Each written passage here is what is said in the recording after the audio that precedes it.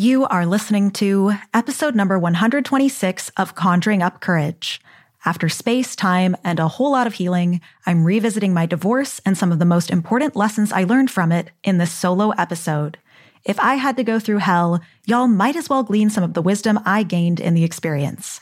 To access the show notes and a full transcript of this episode, head to shoredavidi.com/126. That's shoredavidi.com/126. The show notes also include a free, downloadable divorce survival guide that I put together with tools and exercises for folks going through divorces and breakups.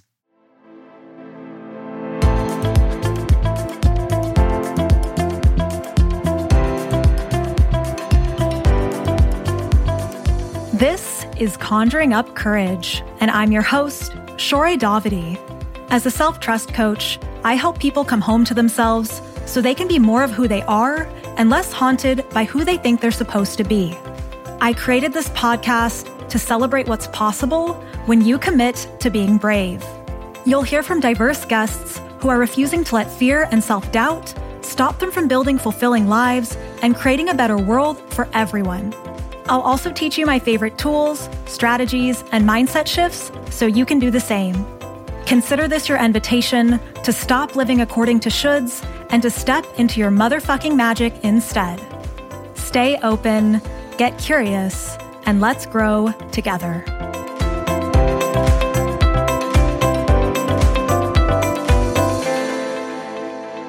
Hello, everyone, and welcome to another solo episode with yours truly.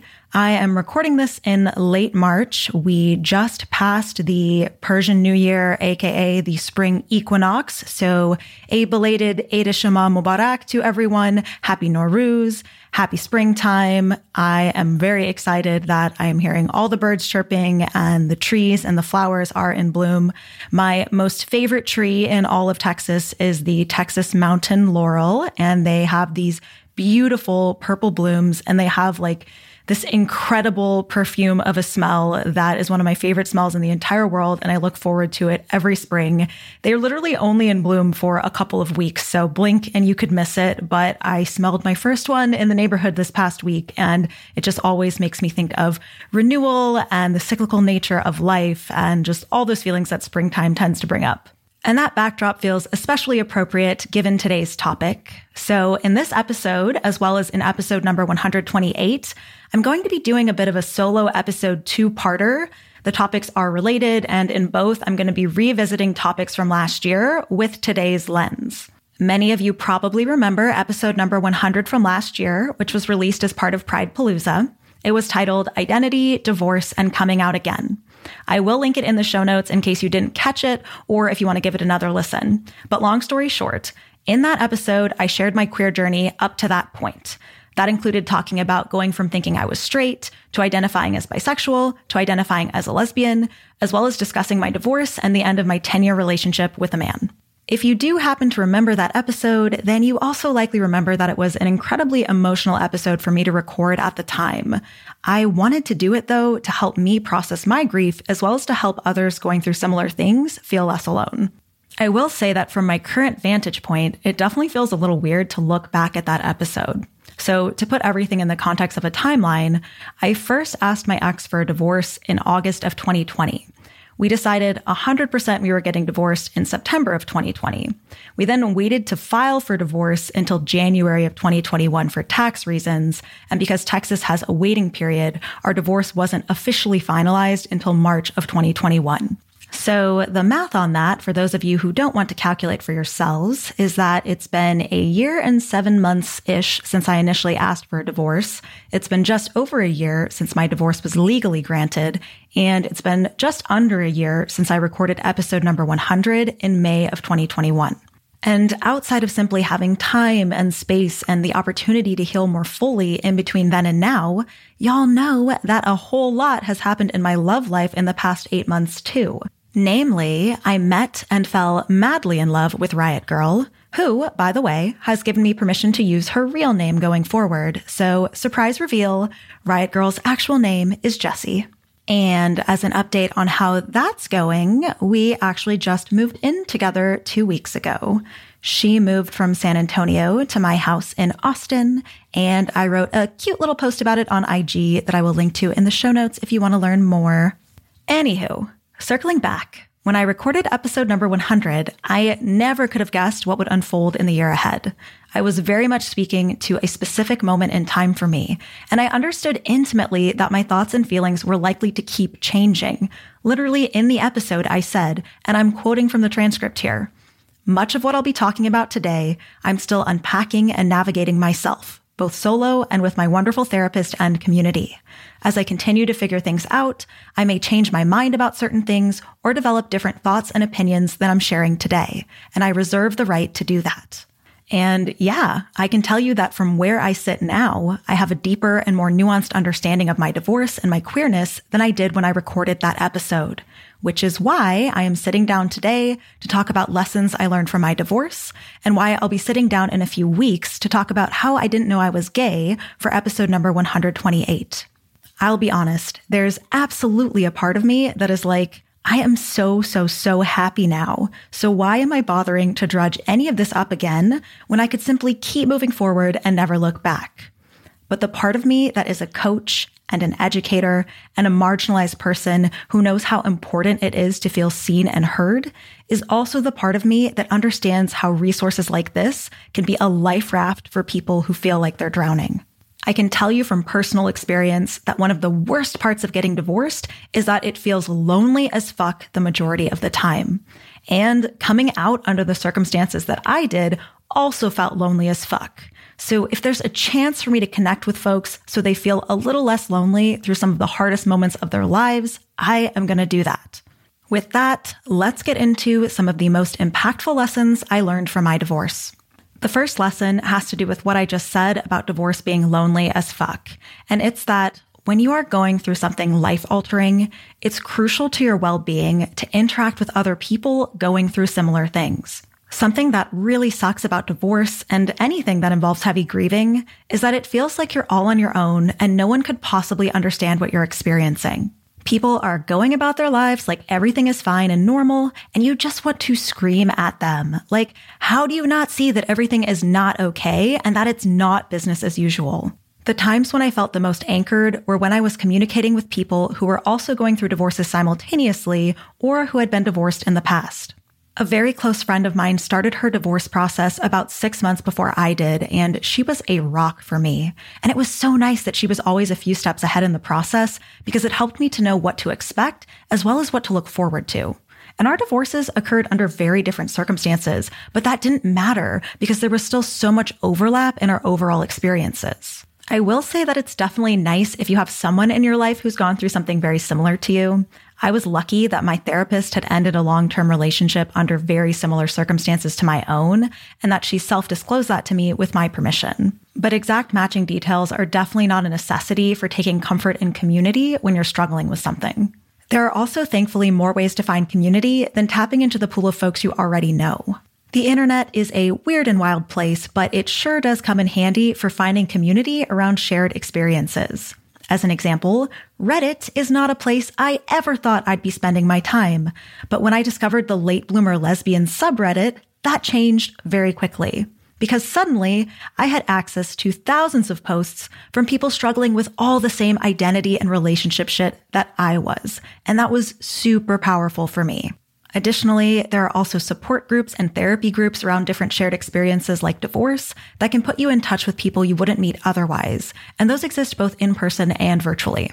I would say you can also get a sense of comfort and community from resources that speak to a shared experience, regardless of whether you ever actually interact with anyone. Podcast episodes, books, articles, courses, and social media accounts about what you're going through can all help you feel less alone and may feel more accessible than opening up to other humans. At the end of the day, the most important thing is that you find community with people going through similar things somewhere. It is so easy to withdraw when you're hurting, but isolating almost always makes things worse instead of better. So make the effort to nurture your well-being by finding folks who understand you and your pain, at least on some level.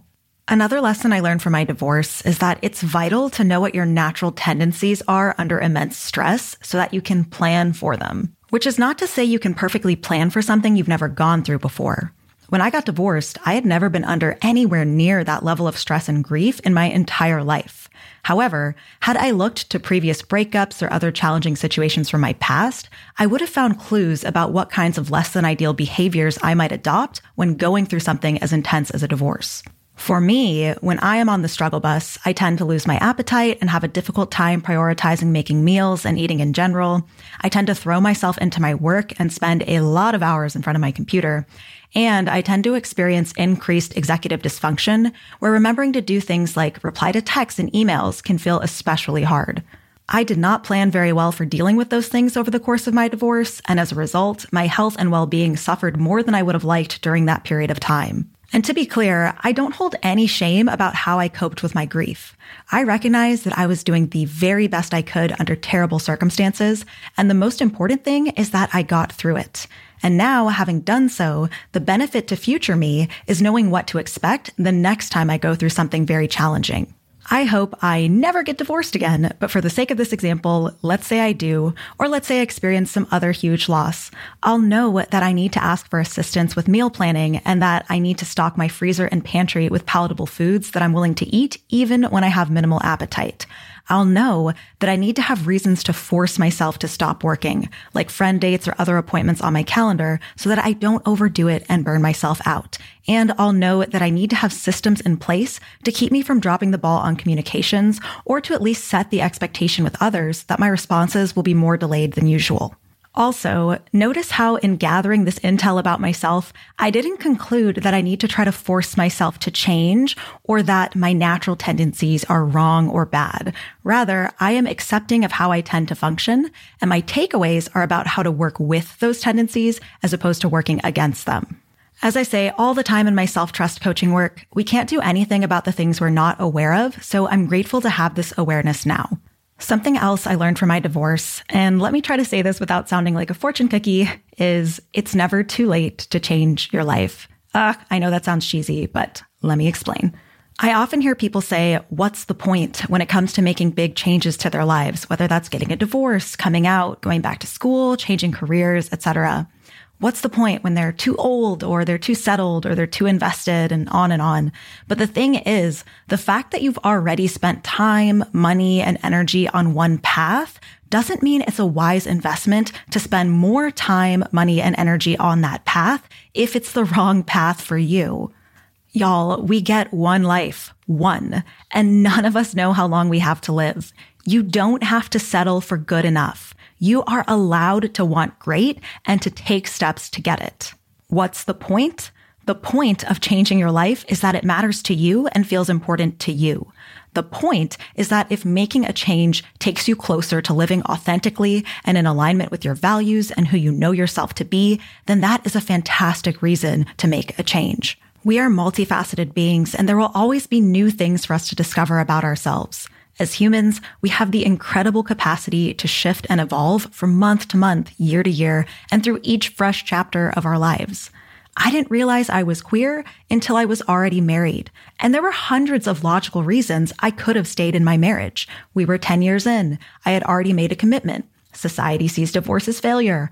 I would be giving up my financial stability. I was in an objectively good and supportive partnership, and on and on and on. I beat myself over the head with those reasons, but those reasons couldn't outweigh the nagging feeling I felt inside that told me there was more to love in marriage and there was more for me. If I hadn't left, I would never have met the love of my life, and what I had with my ex, while meaningful, cannot hold a candle to what I have with Jesse. And an even harder lesson I learned that dovetails with this one is that the path to the life you want to be living is more often than not paved with the frustration of uncertainty and the growing pains of change. Unfortunately, the thing that is best for future you may be a complete and total shitstorm for current you and other people in your orbit. One of the things that made asking for a divorce and the process of divorce so excruciating for me is that my ex and I were having different experiences in our marriage. So when I asked for a divorce, and specifically when I asked for a divorce on account of being gay, it hurt him deeply in ways I'll never fully know. And if you've ever hurt someone that you've loved and cared about, as most of us have, you know that it fucking sucks. For a long time, I harbored a lot of guilt over the end of my marriage and what my ex went through. But the truth is, my empathy over the fact that I hurt him by asking for a divorce was concealing the fact that by staying in my marriage, I would have been hurting myself. There's also a larger social conditioning component to this. Women and marginalized folks especially are taught to put the needs of other people above their own, particularly the needs of spouses in heterosexual relationships as well as children. A whole lot of people stay in unhappy marriages for decades because they've been taught to view their needs as less important than the needs of everyone else involved. And that's on top of the reality of inertia. The more comfortable you are with where you're at, the more difficult it feels to move in a different direction. Believe me, I get that. But as Glennon Doyle says, we can do hard things. The beautiful, magical futures we envision for ourselves are rarely unceremoniously dropped into our laps. Usually, we have to roll up our sleeves and fight for them. Usually, things get way worse before they get better. So we have to remind ourselves over and over that we are worthy of full, joyful, and meaningful lives, whatever that looks like for us, and that sacrificing our happiness for the happiness of others doesn't make us good people. So to recap the last two lessons, it's never too late for you to make a change, and even though change probably won't be easy, that doesn't mean it won't be worth it. That brings us to the final lesson I learned from my divorce that I'll be sharing in this episode, which is, when it comes to the people you love, especially in romantic relationships, be like Elsa and let shit go.